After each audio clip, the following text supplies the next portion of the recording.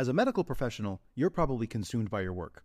Because of that, you likely miss out on big opportunities to protect and grow the wealth you work so hard for. Luckily, through passive real estate investing, you can place your capital in the hands of trusted syndicators who do all the legwork while you sit back and let your money work for you.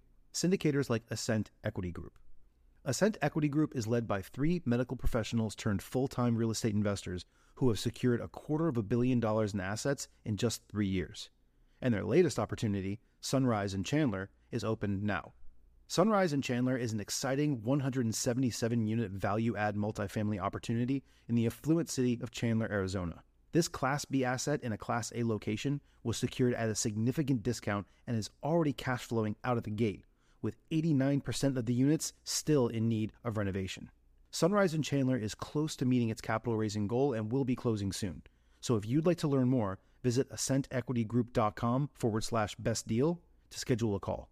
That's ASCENT equitygroup.com/best deal. This opportunity is open to accredited investors only. You can't let it stop you from taking a step because you'll realize that you'll be so scared of something bad that's going to happen, but most likely that bad thing never happened. And when it does happen, it's usually not as bad as you had imagined it. Best ever listeners, before we get into today's episode, are you looking for some financing? Maybe some more money to do your fix and flip projects? Are you looking to grow your fix and flip business? Well, guess what? Got a solution for you. It's Fund That Flip. You know Fund That Flip. Matt Rodak, the founder of Fund That Flip, has been on the show multiple times. He's a friend of mine, and they love working with the best ever listeners. They provide short-term fix and flip loans to experienced investors. They've got an online platform, makes the entire process super easy, and you can get funded in as few as 7 days. That quick. So if you're looking for a reliable funding partner, go to fundthatflip.com. That's fundthatflip.com. Best ever listeners, welcome to the Best Real Estate Investing Advice Ever show. I'm Joe Fairless. This is the world's longest running daily real estate investing podcast. We only talk about the best advice ever. We don't get into any of that fluff. With us today, Jason Yarusi. How you doing, Jason?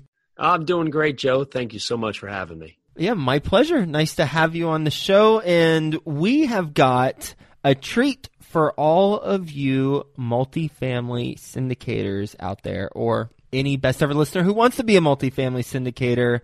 Jason is going to talk to us about a 94-unit apartment community that he recently purchased in Louisville, Kentucky. A little bit more about Jason.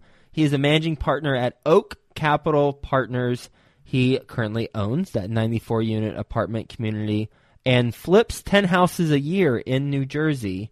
His family-heavy construction business, WA Building Movers, has elevated over 1,600 homes to help restore the New Jersey coastline since Hurricane Sandy. And he's based in Westfield, New Jersey. So with that being said, Jason, you want to give the best ever listeners a little bit more about your background and your current focus? Sure. Thanks, Joe. I appreciate you having me on, of course. So yeah, I'm in New Jersey. Come from a heavy construction background. We're 5th-generation construction, with our focus being in moving and lifting buildings. So for the last couple decades, that's what we've been doing day in and day out. And my father really pushed it along. And when Hurricane Sandy happened, it really became apparent there was a lot of homeowners in need that needed to raise their house to become FEMA compliant, and mainly just to get homeowners back home. So it's been very hot and heavy for those last few years, and we've been pushing ourselves more into real estate just to better diversify ourselves and create passive income and generational wealth and all those other avenues. So we have been flipping homes here locally and then looking at larger apartment complexes out of state and markets better met the metrics we were searching for. So you're moving homes, you're flipping homes, and you're buying apartment communities. How do you determine where your focus goes? It's been a learning curve. It sure has. I'm not gonna lie, right? I think we both know the term where focus goes, energy flows, right? And so it's definitely been a learning curve. Of course, WA Building takes a lot of time. It's a very unique niche. So I've grown the business where we've been able to bring in team members that can handle a lot of the components of the business, but there's still parts of it that I haven't been able to let go, even if I've wanted to, because of this unique nature of the business. but I've found ways to block my time in a way that I can put my energy to there at certain times and then push it to the other avenues, the flipping business and also now the large apartment business as allowable. So you got the moving business, you've got the flipping business. Those two businesses make you decent money. Why move into apartments? Easiest part is that not everybody is moving their house twice. So I'm currently always having to go out and do a new project. I'm constantly looking for a new project. It's a point, and it's hard work. So I'm always looking to buy properties and or move properties or lift properties. And it's basically a job. And what we wanted to do was buy properties that help us. We can improve the value and have them help us grow that wealth factor that can not only help me, hopefully my kids, their kids, et cetera, down the line. Okay, understood. So the first two, the flipping and the moving of homes, it doesn't have reoccurring income, whereas the apartments, once you buy something, then in theory, it will have reoccurring income and you don't have to constantly be eating what you kill. Correct. Assuming that you buy right and set yourself up correctly and find the right property that's able to perform in the way that you hopefully anticipate or make the corrections as needed. Yep. Okay. All right. So now that's the segue to 94-unit apartment community in Louisville. You're in New Jersey. How'd you find it? Just tell us a story about it, please. Sure. We started focusing on markets that had a number of things. We wanted something that had growth, and the growth was happening. It wasn't aggressive. We weren't seeing huge peaks, but 2 to 3% over the last 10, 15 years has jobs and job diversity. It's got UPS, FedEx, Amazon. University of Louisville has a ton of tourism for the Kentucky Derby. So it has a lot of action there, and it's not based on just one different sector. You have bourbon, you have a million different things pushing that area.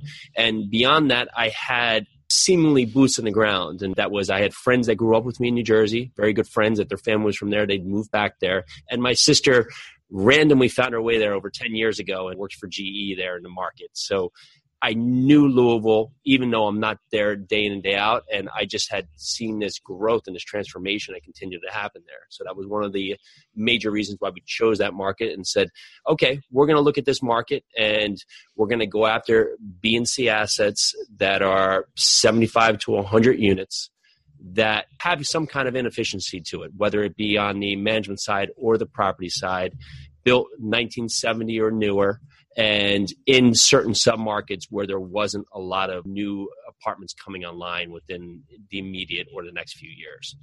Okay. 75 to 100 units. How did you pick that window of units? When we were looking at it, it was a mind barrier at first because we had just had rentals, and the rentals were duplexes, triplexes. And to make that jump, it seemed so aggressive. But as we got our mind around to that, we realized that when we're at 75, really pushing to 100, it allowed us for the economies of scale to be able to have a management staff, have an on-site resident manager, hire a maintenance staff, and also leveraging got easier because at 100 units, if we have 10 units vacant, we're only 10% vacant. But if I have a fourplex and I have 1 unit vacant, well, now then I'm 25% vacant. And the mortgage company is now looking particularly at the property first and foremost and making sure the property is performing. And then now I can focus on myself. So that's the first avenue there. Why not 400 units or 200 units? Good question. We're open to go bigger now, but I think it was that first hurdle that I made myself into. And also once I get past 200, from what I heard, I didn't have this experience to know, but I was competing with a much larger player, maybe a REIT and other institutional funds that were allowed to buy stuff at more aggressive rates than we were able to afford because we are syndicating the deals and looking to make certain returns for our investors. Okay. So what type of returns were you looking for when you were searching for properties? We wanted to be able to get into the point where we were going to have an investor come in. We were looking to offer a preferred return of 8% and cash flow for that. So we were looking at cap rates that we wanted to be at 7 or 8 and cash on cash, we want to be at 10%. So we're not into the best areas of Louisville, but we're not into the worst areas of Louisville. It's basically a blue-collar area where you may have some people working on the line. It's going to have some crime just like any area would, but it's just moderate crime level. Maybe they'll have some vandalism or other points from time to time. And it has strong population growth, and it has very low vacancy for the area. Even though there's 600 different apartments just in our general blocks, there's at 3% for the market right there. You said 1970 or newer. Why not 1965, 1960, or 1980? You know, when we were looking at just the construction that was built in that area, that seemed to be like when there was a lot of boom in building for that particular area. So we were searching there for that and different property types that actually fit the submarket we were in. So we found that 1980 construction in that submarket, it was almost eliminating a lot of the properties there. Just from moving homes and lifting homes, of course, the older the property gets, the more problems we always have. And so we put 1970 there as a safeguard, just so we're not running into a lot of issues that may come up with older properties. Quick example, what would be an example of an older property when you're lifting a house? Let's pretend you got a 1970 build house and a 1960 build house. What would be some potential problems with a 60 that you might not get with the 70? There's different framing techniques, and there's one that was back at the time they used to call it balloon framing. What it means is actually the walls of the house would get built straight onto the foundation, and then the floor would get built straight into the foundation. So the floor was almost separate from the walls. So when I go to lift a house like that, if I was just to lift it underneath the floor would just lift up by itself and the walls would stay down the foundation. So of course, no one would be happy with that model. So we have to lift that in a different way when we tie it together. Well, somewhere down the line, someone came up with the idea to move to Western framing or conventional framing, where they actually build on the sill, they'll put the floor, and on top of that, they'll build the walls. So it's tied together. And in terms of, because you're not picking up and moving the apartment community, God willing, you're not doing that. So in terms of the 60 versus 70, why 70 versus 60 there? We get into the point where we may, and it still happens even in the 70s construction, and some of the wiring may be different. So we may have some upgrades for wiring. We're running into the point where one of our properties, it was missed during all the inspections, but it had aluminum wiring in there, and that's made that a little bit difficult. We had to change up our insurance package on the complex. Certain things that are now becoming a norm, GFIs and other points, as we're already installed in the building where our funding and our financing for it is required that. So that was one of the CapEx items that we had to tackle day one when we got onto the property. We had a timeline of 6 months that had to be part of it. So the older the properties, the more non-conforming they are to today's standards, especially in fire codes and other safety issues. So the farther we go back, the more we're going to run into that. There wasn't many codes those days, and they were just kind of the Wild West. During the due diligence, I know you were doing a lot of due diligence on the property in the inspection period. Who was responsible for the identifying aluminum wiring? It seems like that usually comes with the property condition assessment. We have 5 buildings within the 94 units, and one of the 5 buildings was 14 units. It was actually missed on all points between the property management inspection and the initial insurance inspection. Wow. So it was missed 3 times. So only after the fact was it found. How was it found? They came back this was a pre-inspection prior to closing, and then it was a post-inspection, post-closing with a few items that had to be tackled, and they discovered it then. How does that change your projections with insurance costs? Funny enough, we are now into a different package that is actually running with the same coverage, but we had to split off that building from the other 4 buildings. So under the same LLC, we now have 2 insurance packages, one just for that building and then one for the other 4 buildings. And it's within a couple $100. It put us on a big timeline because that package that we currently had to start the property was canceling at a timeline that we had to get this other program in place. Okay. Now, more high level, what you said you were looking for opportunities that had upside or run inefficiently. What's the business plan for this property? Well, we were very patient, and we're continuing to be patient in finding properties. This one, the owner of the property is actually in his 90s, and the kids, I'll call them kids, are in their 60s. And they have 1,000 units in Kentucky, and this was their one large one. A lot of the other portfolio was made up of single-family homes. The kids are not in the business and weren't in the business, and they thought this would be the easiest one to move off. Maybe it was the most trouble because it was the largest one. There was many different elements here. The rents were substantially under market. They're between $75 to $100 per unit under market. They weren't charging application fees. They had a number of pets in the units. They were actually not allowing pets, and they still had pets in the units, where all the other apartment complexes around have $300 non-refundable deposits and pet fees. They currently have 2 basements that were just used as storage. We've taken those out, so just storage of just random items left from the site. We've taken them out, and we're putting in storage units in the basements. We're going to be able to get, based on comps in the area, $35 per unit for each storage unit. We're doing that as a test because we have room to build another 24 down there. Past that, it is an all owners paid property for utilities.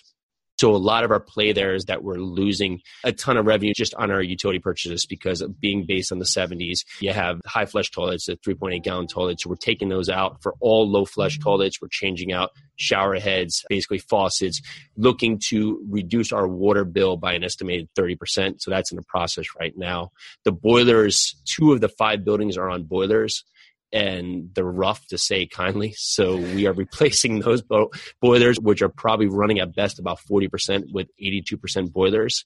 And then lastly, we're changing out all of the windows, which are our biggest CapEx item there, because they're it's brick facades, or the old windows with the aluminum frame right there. So once we do improve our heat, that the heat's not just billowing out the old windows. Mm-hmm. I normally would question the window changing, but since it's an all bills paid property and you're paying the expenses for utilities, that makes a lot of sense. Yeah. They're the old guillotine windows too. So for a lot of these, it's just a safety factor as well. And we really wanted to get these out, as that we think our plan is to resell at year 5. And this is really going to help us on the resale as well. Uh-huh. By doing these improvements, will that help your insurance go down at all? We've also put in a few other things in here, is that we are in an area where we may have some conditional tenants, meaning that their threshold for their application may be on the borderline, where we put other points in like lease lock and some other things to help on the application side that is helping our insurance. There's a green initiatives program there that it's just been implemented. I believe it was trying to be implemented right when Trump came into candidacy, and it kind of got backburned for that. And so it's just been putting in place now. It's like they're trying to find a way into that program, and we walked in the door and said, hey, do you have anything like this?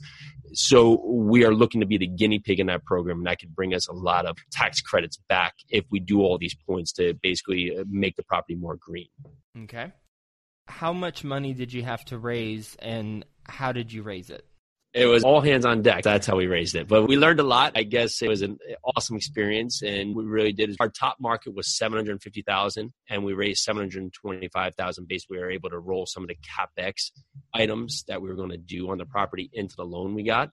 It started with all family and friends, and that's how we really got out there, as we had been talking about what we were trying to do for months, and going out there telling people that, hey, we are looking to buy apartment complexes. We don't have one, but if we do, this is the kind of apartment complex we're going to be looking for, and this is the returns that we are going to be offering when we do find this apartment. So it was many different layers. We were trying to make people comfortable with the idea that, oh, here's Jason, who does heavy construction, does some house flipping, and now he's buying apartment complexes. Mm-hmm. So how do we get them comfortable with the model? And for that, we wanted to set them up with a mock deal of how our deal was going to be structured once we did get into that. So when we did find this property, going back to them for the second time, it wasn't that hurdle of having to show them what we're doing. They already knew we were doing this, and now we had a property that was going to fit that model. So it was interesting. We had 13 people that were in on this first one, which is awesome. We're really excited for it. We had a lot of people who were super interested, but there was a lot of different barriers for that. We had one gentleman who, I believe, he had started a business and he didn't realize his tax burden was going to be so high, and he had committed money to put in for this, and I think he felt bad telling us what had happened. So we were about 3 weeks out, and all of a sudden he told us that, and I think he was putting in a pretty good amount of money. So that was, of course, a surprise, and it happened. So we just rolled with it, figured it out, and got to the finish line. How'd you figure it out? You know, we just got the word back out there. We had constantly been talking about this, knowing that this isn't going to be the only one. Mm-hmm. And so for that, we are looking to do more. So we're telling people that we really want to continue this growth in this process. So even when we hit our raise mark, we were still talking to people as we were looking for future projects. So we were able to just go to other people that were interested in it. What's the least and what's the most anyone put into it? $125,000 and $25,000. Okay. And did you invest alongside with them? I did. I felt like that was really important, especially on the first run here, is that they need to know that I'm committed to this too. This wasn't something I'm trying. This is something I'm committed to doing and committed to accomplishing. And I feel super confident in the property. I know it's a great property. We're really excited about the property and how it's going to perform. Mm-hmm. And how much did you put into it? I put in 100. Okay.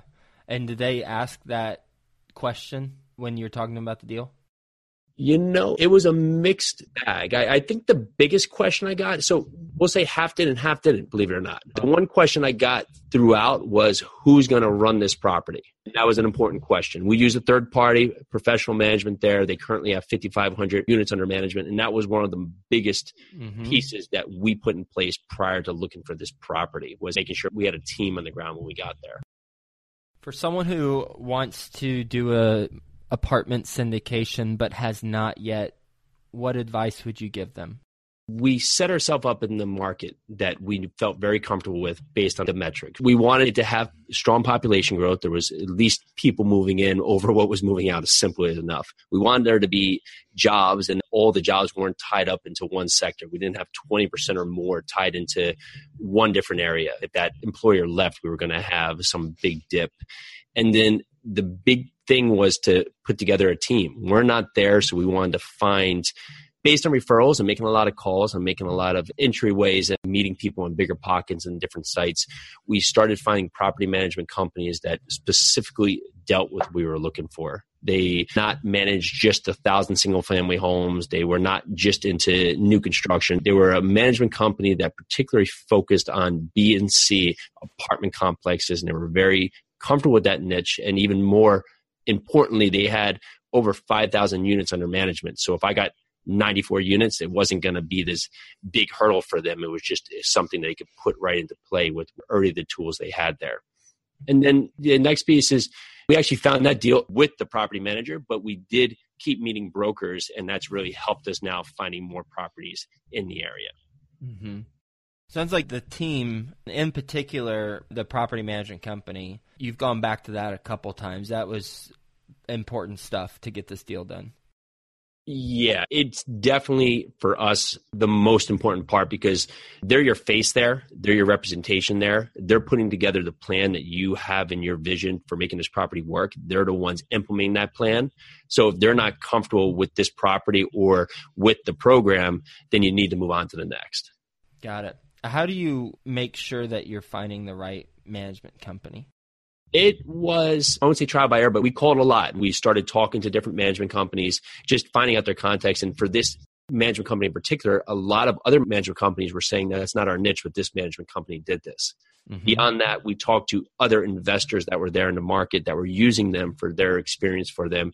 And then lastly, we went out there and met this management company. We actually were vetting them just based on other properties we were looking at. We wanted them to really give us their honest feedback. And that's probably the most important thing, is maybe you can go in there and improve rents. Maybe you can go in there and improve the look of the property. But most likely the property is going to operate at an efficient cost to run the property. And for them to be able to be honest with us, not tell us that it's going to cost us $2,000 per unit just to make the property look good. If it costs $3,700 per unit per year to run the property, great. That's what we want to know, because we're not expecting you're going to run it for any less, and we can always factor that in. Okay. Your initial projections versus what the property management company said after they looked at your projections, what changed, if anything? I would say we were very conservative, and we were still conservative going into the deal. Just for most of it, we were putting in a lot of different barriers because it was our first one. And that can be a good and a bad thing, because if you make it so conservative on your point where you're so outside the box, you're never going to be able to get into the property. On the same part, we were bringing other investors' money in there. It was our first one we were going into. So we wanted to have that step where we had just a lot of comfort in there. Mm-hmm. One of the biggest things is we didn't anticipate that we would be able to increase rents as much as we've actually been able to. We're actually $19 over where we anticipated even when we brought the property, which is great. So we're really happy with that. And so far, I mean, we're only a couple months in, but So far, the changes with procedure out there, we've actually been able to keep our expenses at where we think we should be operating, a little bit over where we should operate, but definitely not in the top line where this property could run if it was running very poorly like it was before. Based on your experience as a real estate investor in general, what is your best real estate investing advice ever? You have to get started. You just have to get started. And I would say that you're always afraid of the unknown, but you can't let it stop you from taking a step, because you'll realize that you'll be so scared of something bad that's going to happen, but most likely that bad thing never happens. And when it does happen, it's usually not as bad as you had imagined it. So for us, jumping into this large apartment complex, it was a huge thing. It was a big step for us. But if we hadn't set up the steps and just kind of jumped off the cliff into it, we would never get there.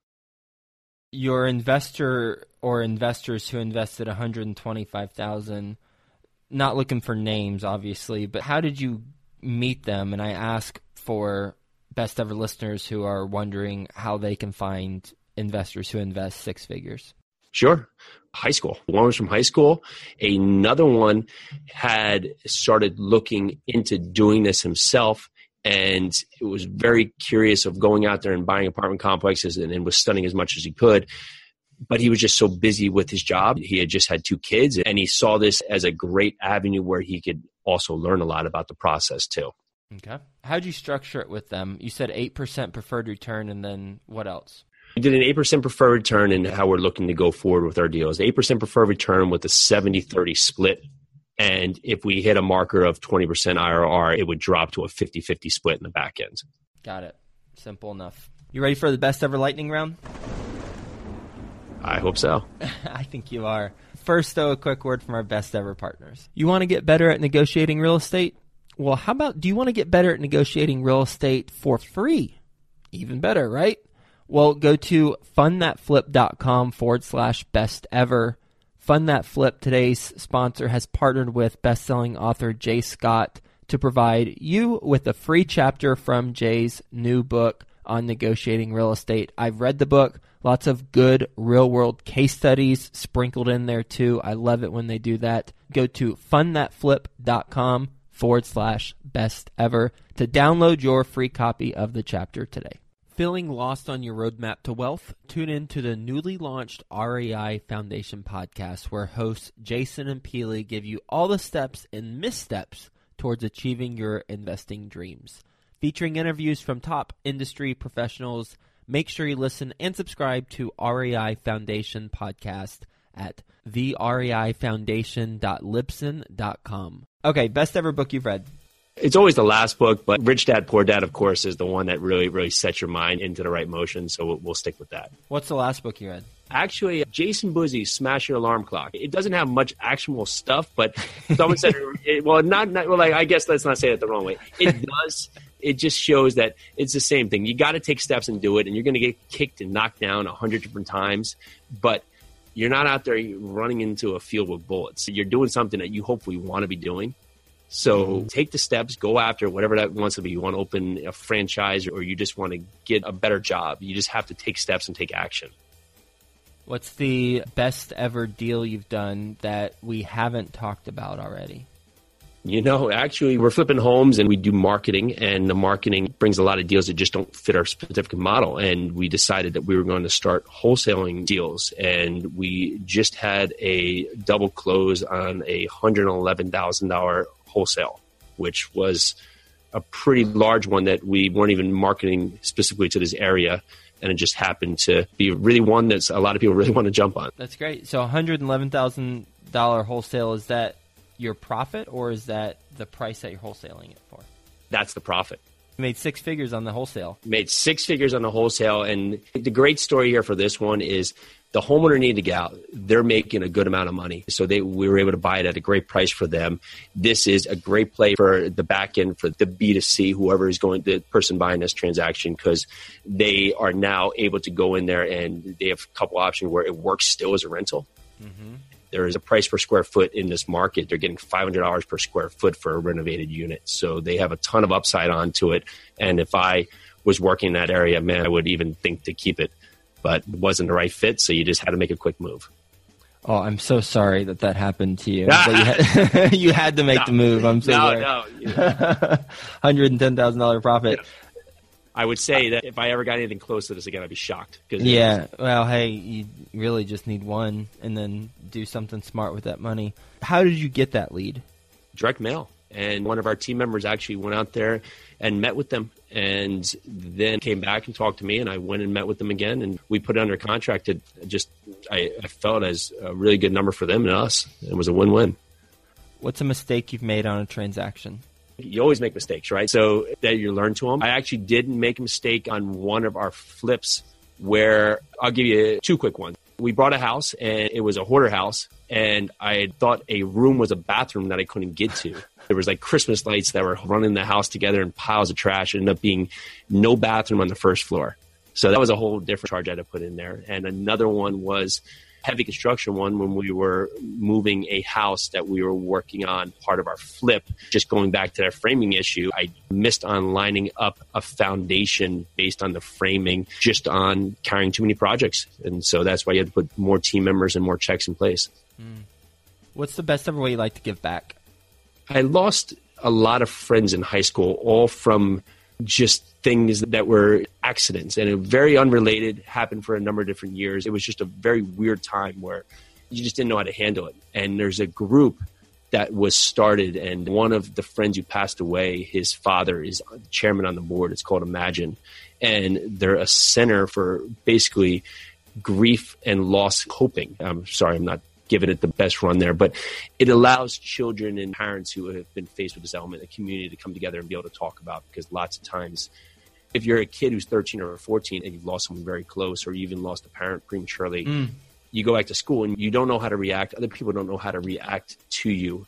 And this community is allowed. It's now has 7,000 members across New Jersey, and it's running in about, I don't want to say it incorrectly, but has 2 different facilities and carries a bunch of different counties where it allows people to have a base where they can get that support. And how can the best ever listeners get in touch with you? Sure. You can see more about us for our house lifting at wabuildingmovers.com, or you can email me at info@oakcappartners.com. Cool. Jason, thank you for being on the show. Thanks for talking to us about this first apartment syndication. 94 units in a state that you don't live in, but you did have familiarity with, and you did qualify it based on predetermined criteria, how you found it, and what you look for, and how you're able to close the deal. Family, friends, property management, partnership, and a bunch of resourcefulness along the way. So thanks for being on the show. Thanks for sharing your story. Hope you have a best ever day, and we'll talk to you soon.